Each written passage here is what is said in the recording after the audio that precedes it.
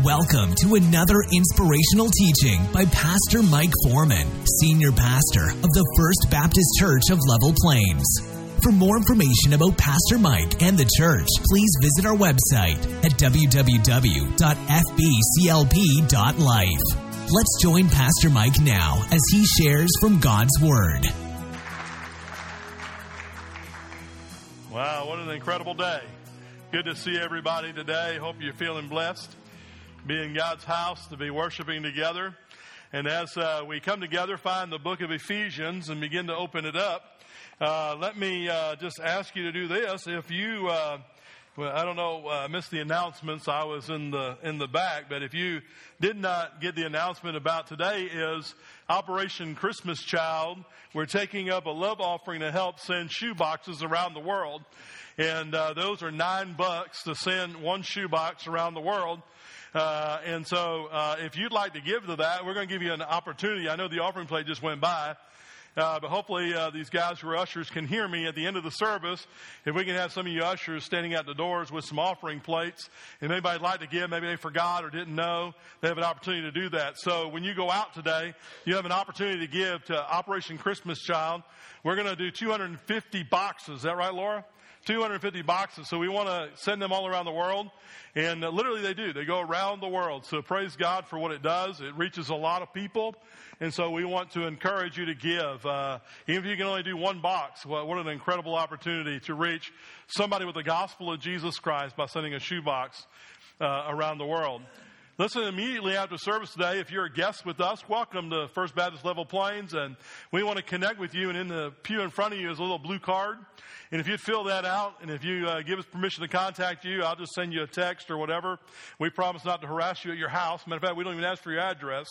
But we'd like to just connect with you. If you have any questions about our church, you can certainly contact us. But we'd like to just thank you for being here today. And we want to invite you. We're going to have lunch immediately following the service today. We're going to have barbecue from Good to Go, and it's good barbecue. I hope you'll stay and eat with us.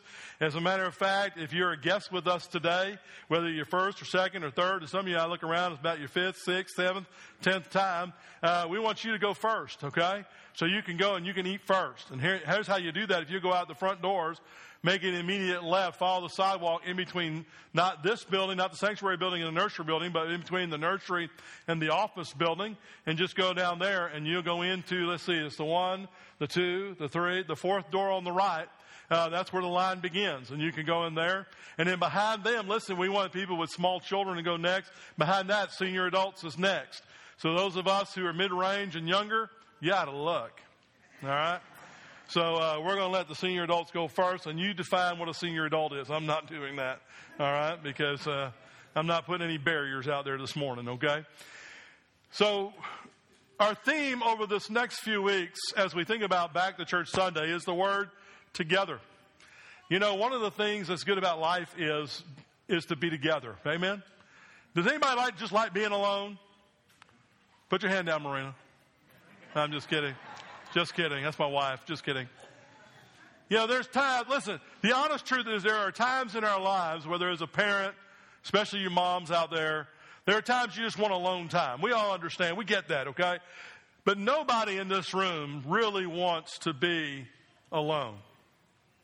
Because the reality is, God did not design us and create us to be alone.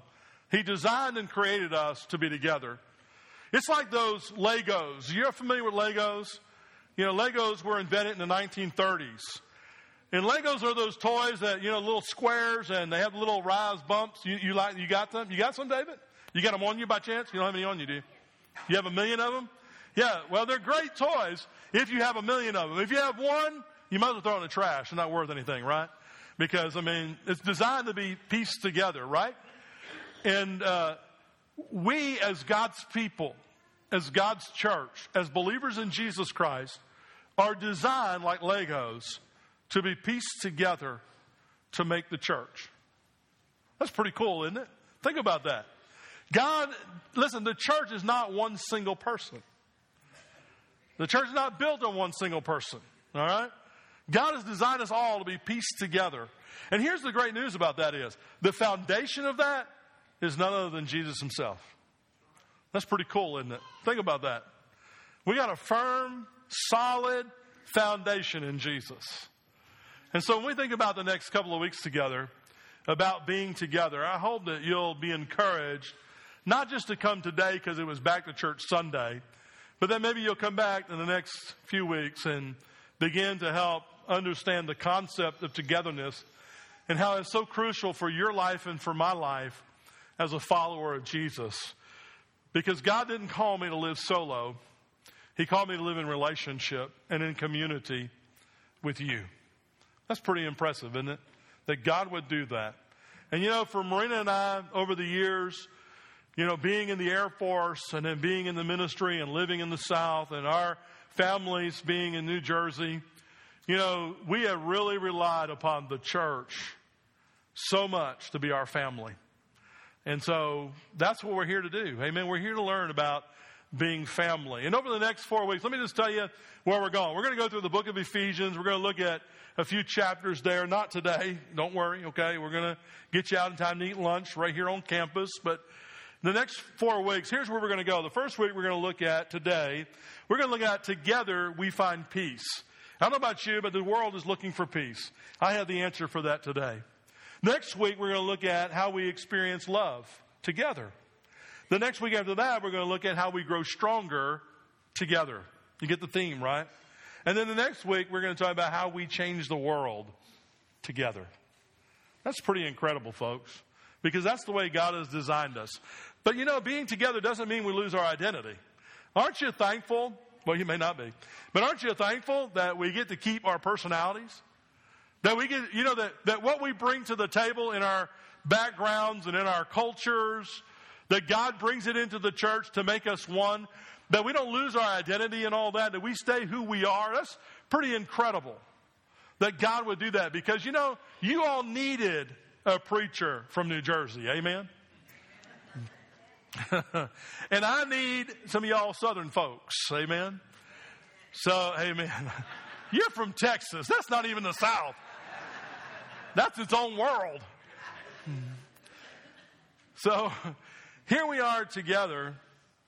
And as we study together, we begin to open our Bibles to Ephesians chapter 2. And we're going to start in verse 11 this morning. Now let me just give you a little background on Ephesians. Ephesians, Paul spends the first couple of chapters helping us to understand how totally depraved we are, how we all in this room are born in sin, separated from God.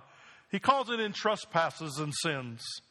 And then he talks about the wonderful good news of the gospel, how we are saved by grace through faith, and this not of ourselves. It's a gift of God, not of works, lest any man should boast. You and I are not saved by anything that we do. And then in the middle of chapter 2, he begins to help us to understand how we can have peace in relationship with each other and with God. And I don't know about you, but as I said earlier, the world's looking for peace. You know, we need peace in our cities. We need peace in our schools. We need peace in our churches. People are looking for peace in their families. But you know, the bottom line is most people are looking for just peace in their own heart. Amen? And so as we think about peace this morning, I'm going to talk about our togetherness, that we find this peace. And we find it, let me just give you the answer. You find it in no other than Jesus Christ.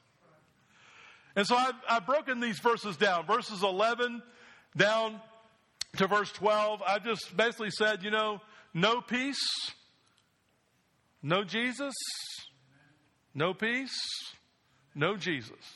Right? If you do not have Jesus in your life, no Jesus, then you're not going to have peace. People are looking for peace everywhere. Now, you may have temporary times of peace when you put your earbuds in, when your kids are screaming and you have some music playing and you sort of tune the world out. Amen? Anybody do that besides me? Amen? That's what I do. I put my earbuds in, crank it up, let them cry it out. Amen? I don't have to hear it. You got the brand new baby here today. That's awesome. That's a miracle right there. Amen?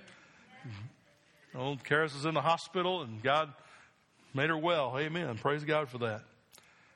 So as we think about this peace, I divided it just to help us understand no Jesus, no peace, and then the opposite of that, K-N-O-W, know Jesus is to know peace. And then we're going to sort of wrap it up together. What does that all mean? How does that play into our relationship as togetherness? So let's look at the text of Scripture. Ephesians 2, verse 11. Listen to what the Apostle Paul says. He says, therefore, remember that you. Now, he's going to talk about the Gentiles in the church. Now, I want you to understand something. You can think about your own life here. He says, remember that you once Gentiles in the flesh, who are called uncircumcision by what is called the circumcision, made in the flesh by hands, that, verse 12, that at the time you were without Christ, there it is, no Jesus, being aliens from the commonwealth of Israel, strangers from the covenants of promise, having no hope, and without God in the world. Now, folks, let me just tell you, that's a relationship without Jesus Christ. If you're here this morning and you don't have a relationship with Jesus, listen, it's not about being a Baptist, okay? Let's just be honest this morning. It's not about being a Baptist. It's not about being a Methodist or an Assemblies of God. It's not about all those things. Listen, it's about having a relationship with Jesus Christ. Amen? If you're here this morning and you don't have a relationship with Jesus, you may say, I'm a Baptist, or I'm a Methodist, or I'm this, or I'm that. Listen, I'm not asking you that this morning. Do you have a relationship with Jesus Christ by which the Spirit of God convicted of your sin, you repented of that sin, and you placed your faith in what Jesus Christ has done on the cross of Calvary in your place, dying for you on the cross, shedding His blood to wash your sin away, being buried to bury that sin far away, raising on the third day in order to make you righteous with God, and you have surrendered to that truth this morning. That's how you have a relationship with the Lord Jesus Christ. If you have not done that, then you do not have Jesus, because He's not to be had as a religion. He is to be had in relationship with you and with me. And that's a beautiful thing. Now, as you think about having no Jesus, no peace, I wanted to sort of just walk you through verses 11 and 12. And I want you to understand what we're talking about, because Paul is writing to the Gentile believers in the church at Ephesus, and he's reminding them that before they had a relationship with the Lord, they were really outcasts. But they were not only outcasts in society. That is, so that they had this social problem, the social stigma, is that they were not Jewish people. And as a result of that, the Jews hated them. The Jews did not like them. But not only that, because they weren't Jews, they automatically were outside of relationship with God. Notice how he says it to us. He reminds us in the text, first of all, they were called, notice verse 11, they were called the uncircumcised by the people who were circumcised. Now that's the Jews. So Paul is reminding them that in this relationship in society, they had not 1 ounce of peace because they were in conflict socially with the Jewish people. By the way, the word to be called the uncircumcised, that was not just an identification of what's happened to the skin surgically, but it was a classification that was derogatory. As a matter of fact, if you go in your Old Testament and you find that King David, when he is facing Goliath, he says, "Who is this uncircumcised Philistine?" That was a derogatory statement. He's saying, who does this guy who's not even right with God, who does he think he is? And that's what was happening to the Gentile in the Ephesian community, is that they were outside of a relationship with the Jews, but that meant they were also outside of a relationship with God, because they weren't part of it. Notice how he begins to describe. He says, because they were without Christ. Notice the text, verse 11. He says, you were called by the circumcision made by the flesh of hands. He said that at that time, verse 12, you were without Christ. Why was there conflict? Why was there no peace in the life of this person who was a Gentile? Because they didn't have Jesus. That's the bottom line. That's what he's saying. He said you were uncircumcised. You were in conflict with the Jewish people. And the reason why you didn't have any peace between you and God is because you did not have Jesus Christ. Exactly what he says in the text. You were without Him. That is, you didn't have a relationship with Him. That is, you were in sin, separated from God, damned, no hope. And that's what he's going to go on and he's going to explain to us. That this is as he describes verses 11 and 12, this is not just to help us to understand the past that they were in, but it's also to help us here in the present to understand the peace that is lost when you do not have a relationship with the Lord Jesus Christ. It is lost between us as individuals, but it's lost between a man and God. And what Jesus has come to do is he has come to bring us peace between man and God, but listen, also between man and man. You know why that is the case? Because listen, all loss of peace comes as a result of sin. Amen? Whether it's a sin in relationship with us or whether it's the sin that separates us from God, there is no peace.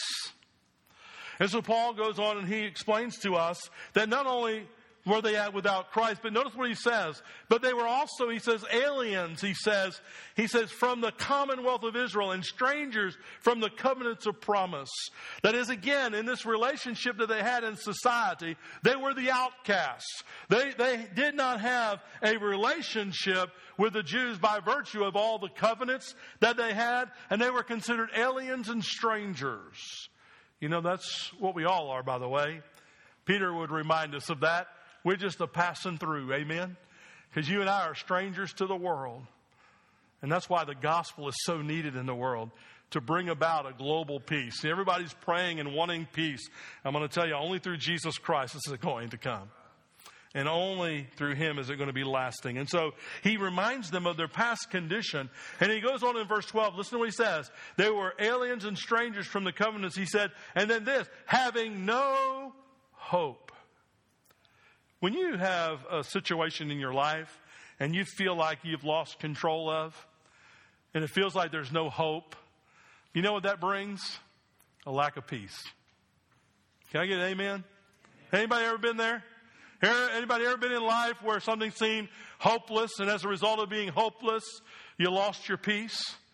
You couldn't get settled. You kept worrying about it. You kept tossing and turning in your bed at night. It was hard to concentrate at work when you were at work because you lose your peace when you feel there's no hope. And he reminds them, hey guys, they were without hope. But listen, here's the reality of it. He's talking about you and me. I don't care if you're Jewish descent. I don't care if you're a Gentile descent in the room today. He's talking to us. And he's saying, without Christ, you had no peace. And then he says, worst of all, notice he says at the end of verse 12, he says, not only did they not have Christ, but notice he said at the end of verse 12, no hope because they were without God in the world. They didn't have a relationship with the Father. You know, people all the time say, oh, I got a relationship with God. Not if you don't have Jesus, you don't. Amen? Well, I pray all the time. How dare you say that? Well, I don't know who you're praying to, but you ain't praying to God. Because the God of the Bible says that there's only one way to approach him, and that's through his son, Jesus Christ. So you can pray all day long, but if you ain't praying through Jesus in a relationship with him, then you're not praying to God. Unless it's a prayer of repentance, right? Asking God to save you. So people all the time, you know, they got religion. They got a God they're praying to, but they refuse Jesus. And he starts off by saying there's no peace in your life if you don't have Jesus, which ultimately means you don't have God. Because you can't have one without the other. Jesus said, after all, the Father and I are one. They're the same. You can't separate what is joined together. Amen? What is one. And so he helps us understand, you have a life without peace if you have a life without relationship with Jesus Christ. But there's a wonderful conjunction there. There's a wonderful transition that he makes in verse 11. And notice how he does that in verse 11, because then he talks about if you know Jesus, then you'll know peace. K-N-O-W. Notice how he makes the transition in verse 13. He says, but. I love that, don't you? It's like God always gives us hope. God reminds us, this is what you used to be. But God did something. What did he do? Well, but now, in Christ Jesus, you who were once far off have been brought near by the blood of Christ. He goes on, verse 14, for he himself is our peace. He said, who has made both one and has broken down the middle wall of separation, having abolished in his flesh the enmity, that is, the law of commandments contained in ordinances, so as to create in himself one new man from the two, thus making peace, that he, verse 16, might reconcile them both to God in one body through the cross, thereby putting to death the enmity. And he came and he preached peace to you who are afar off and to those who are near. He says, for through him we both have access by one Spirit to the Father. Isn't that incredible what Jesus has done for us? When you begin to think about what Jesus done, he changed everything. He brought us peace. As a matter of fact, there was a declaration, you remember, in the book of the Gospels, it says in a declaration, peace on earth and goodwill toward men. Why did the angel say that? Because the Prince of Peace, Isaiah 9:6, was born into the world, Jesus Christ. And what does Jesus do? When you and I enter into a relationship with Jesus, let me tell you what he does. First of all, he brings you, man, he brings you into right relationship with God. That's the first restoration that took place. If you notice in the text, he tells us that very thing. Notice, go back to verse 13. He said, but now in Christ Jesus you were once afar off, but now you've been brought near by the blood of Christ. That is, through the blood of Christ. Let me tell you something. Through the blood of Christ, the sin that you and I were in, the sin that we were born with, that is the nature of sin. Not the fact that we do sin, but the nature of sin, the person who we were. That is, that Jesus dies on the cross of Calvary and his blood washes away that nature of sin that separates us from a holy God. Because sin separates. Always it separates. And so it separated us from God. But notice what Jesus did. By shedding his blood on the cross of Calvary, washing away our sin and paying the payment and the penalty of our sin, what happened? Jesus now is able to bring us near. See, why is it that people think they can have a relationship with God without Jesus? It's only Jesus who brings you near. Amen? In and of ourselves, we are separate. We are separated from God. We have no hope to ever reach God. But through Jesus, we have a relationship. Why? Because he paid the penalty of our sin on the cross of Calvary and shed his blood for you and for me as a propitiation for our sin. That is the payment of our sin debt. And he, in that, would reconcile us to God. And he says in verse 13, he says, now he's done this for you. You were afar off, but notice what he has done. Now he is bringing you into right relationship with God. He has brought you near. And then verse 14, he says, for he himself is our peace. That is, that Jesus, in and of himself, his sacrifice, his personhood, he is the peace of God that surpasses all understanding. He is the peace of God that has brought us together in relationship with the Father. And he goes on and he says that he has broken down the middle wall of separation. We're going to talk about that in relation to the Jews. But think about this separation between us and God. He has demolished that, verse 15. And not only that, in verse 15 he says, and he abolished in his own flesh, that is, talking about the cross, the enmity. That is, that division, that non-peace that we had. Jesus on the cross of Calvary would settle that for us in his own flesh on the cross. And he talks about the commandments. We'll come back to that in just a minute. You just hang tight. But notice what he says in verse 16, that he might reconcile them both to God. You know, reconciliation is a good thing. And we sort of know what that is on a human level. That is, that if you as a married person have a squabble with your spouse, hopefully somewhere along the day you reconcile, right? That is, that you go from being in the doghouse, guys, to getting back in the bed, right? By saying what? I'm sorry. Right? Amen. You've had experience, I can tell. Amen. And what guy in this room hasn't? Amen. He's just afraid to say amen. So we all have an understanding of reconciliation. But when we think about reconciliation, what Jesus has brought to us, he has reconciled us with God. Now here's what needed to happen. In Romans, he reminds us, Paul does, that you and I are enemies of God. That outside of relationship with Jesus Christ, we are the enemy of God. But what has happened through Christ is that he has reconciled us. He has brought us to God. And not only are we no longer enemies, but listen, now we are children. Now we are in relationship with the Father. That's pretty incredible, folks. And this is what Jesus has done for us. Now let me tell you something. To be an enemy of God is to be without peace. I mean, people who don't have Jesus, They're afraid of God. And they're afraid of eternity. They're afraid of what's going to happen when they die. They have all these phobias. But when you come to Christ, He puts that to bed, doesn't He? Puts that to rest, because now you have a relationship with the Father. You have a relationship with God through Him. And not only that, notice He says in the text, He says in verse 18, not only has He brought us near, He reminds us again in verse 18, for through Him we both have access by one Spirit, He says, to the Father. That is, that you and I, right now, in this moment, we have access to God. You know, I could drive my car to Washington, D.C., and I can park it at the entrance of the White House, and I'll probably be arrested. They will not let me in. But you know, someone far greater than the president, someone far greater than any president that ever lived or king that ever lived, His name is God. He is the Father of the universe. He is Creator. He is just awesome and high and lifted up. When people get into His presence, they fall as dead men. And yet, all I have to do is quiet my heart, and I can be in His presence. How incredible is that? And I can do that through the Lord Jesus Christ, who has given me access. And you know who helps me maintain that access? He says it here, the Holy Spirit. I'm thankful that Jesus didn't leave me an orphan. I'm thankful that He sent the Holy Spirit to come and to live inside me, because by the power of the Spirit of God that I'm reminded of this access that I have. As a matter of fact, I'm also reminded that even when I don't know what to pray, He's praying on my behalf. Amen? But it's through the Spirit of God. We forget about the Holy Spirit. Amen? How powerful and how wonderful He is as the Comforter that has come to live inside of us. That's just tremendous to think about. Well, He brought us near to God. Aren't you thankful?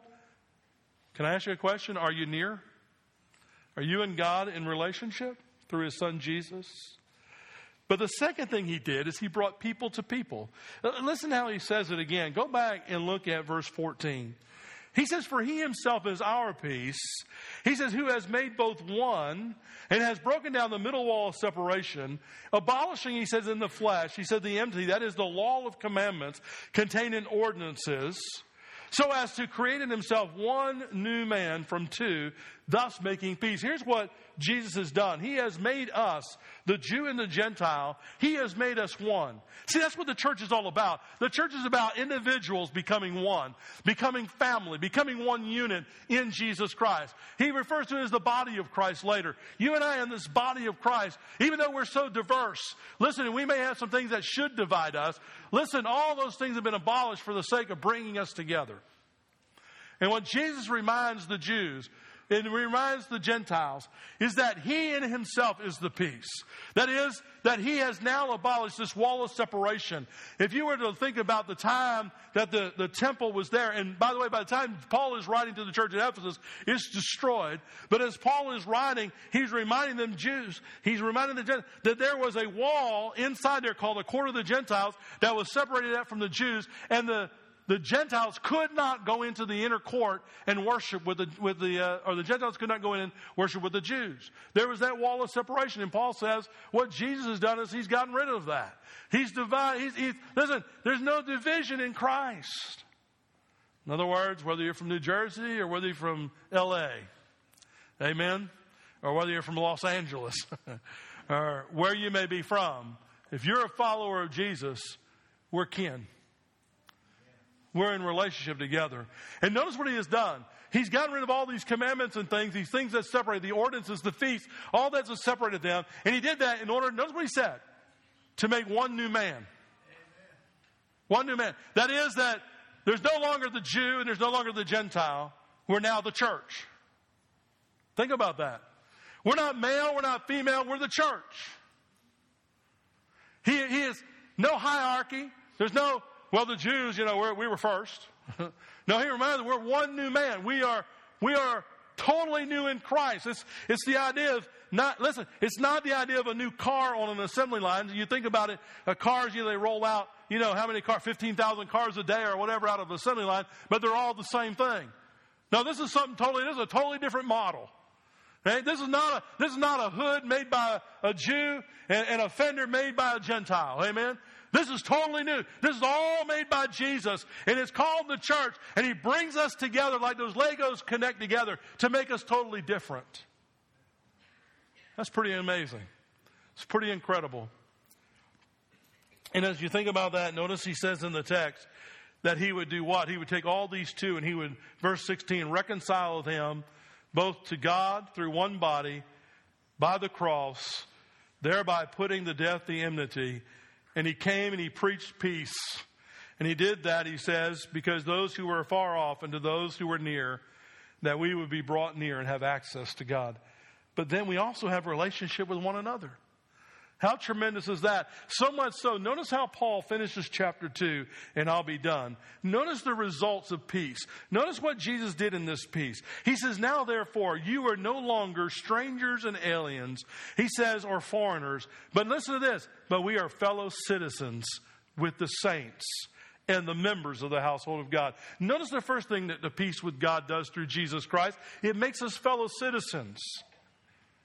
Listen, we all may be Americans in this room. I don't know if there's anybody who's not. And we know what it's like to be a citizen of a nation. But can I tell you, more importantly, we're a citizen of a kingdom. It's called the kingdom of God. And you and I are all, as followers of Jesus Christ, part of that same kingdom. Which means, listen, that each of us has a part to play in the kingdom of God. Different sermon. We don't have time to preach all that this morning. But all of us are citizens of that one kingdom. Whereby before there was the Gentiles who were Roman citizens. There were the Jews who were Jewish citizens. Now He's saying no longer are you separated by citizenship. You're now one. Listen, do you realize that our brothers and sisters on the continent of Africa are family? We're fellow citizens. Yes, they may be Africans and we may be Americans, but we're all Christians. Amen? We're part of the same family. Our brothers and sisters that are persecuted around the world, that we turn a blind eye to and forget about on a daily basis, they are fellow citizens. We ought to be concerned for their welfare, just as we're concerned for our own welfare. But not only that, but notice what He says to us. Not only are they citizens, but then He talks about this household of God. Notice how He says at the end of verse 20. He says, and members of the household of God, having been built on the foundation of the apostles and the prophets, Jesus Christ Himself being the chief cornerstone, in whom the whole building being fitted together, there's those Legos, being snapped together, grows into a holy temple. So you and I, He says, are in the same household. See, here's the wonderful thing about it. Not only are we fellow citizens in a kingdom, but now we're brothers and sisters in a house. Think about that. You and I, we call each other, used to in the old days, right? We'd say, brother so-and-so. Now we sort of reserve that for preachers, right? Brother Mike or brother Ken or brother so-and-so. But, you know, the reality is back in the old days, they would say brother so-and-so. And they would call each other brother and sister. Why? Because it would be a great reminder. We're family. Amen? You ladies, you're my sister in the Lord. You guys, you're my brothers in the Lord. Amen? We're family. And for Murray and I, as I already testified, for us, this family has been a lot closer than some of our own blood family. And we thank the Lord for that. That's God's design. That's the way God wants it to be. Amen? He wants us to be family. Amen? So everybody in the room is related. And that I knew somewhere along the line we'd all be related to you. And there we go. We're all related by the blood of Christ. Amen? So we're all family. Thank God for that. I don't know about you, but I need family. Amen? Do you need family? We all need family. But not only that, listen, He says, then you become a holy temple. Where did God dwell in the Old Testament? Where did He say He'd put His presence? Now we know God's not contained to a building. Amen? Let's just say that. But God said that He would dwell in a temple. Right? He blessed the temple. Remember the day of Solomon? God came down and blessed the temple, and He said His presence would dwell there. And so this is a reference to where God dwells. Where does God dwell? He dwells within the church. Now that means He dwells within you. You are a member of the church, right? I hope you are.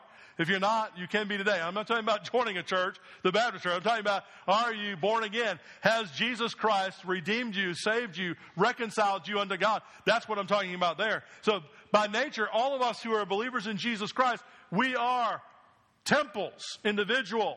Paul says, 1 Corinthians 6 reminds us of that. But do you realize what Paul is saying here is not the same thing?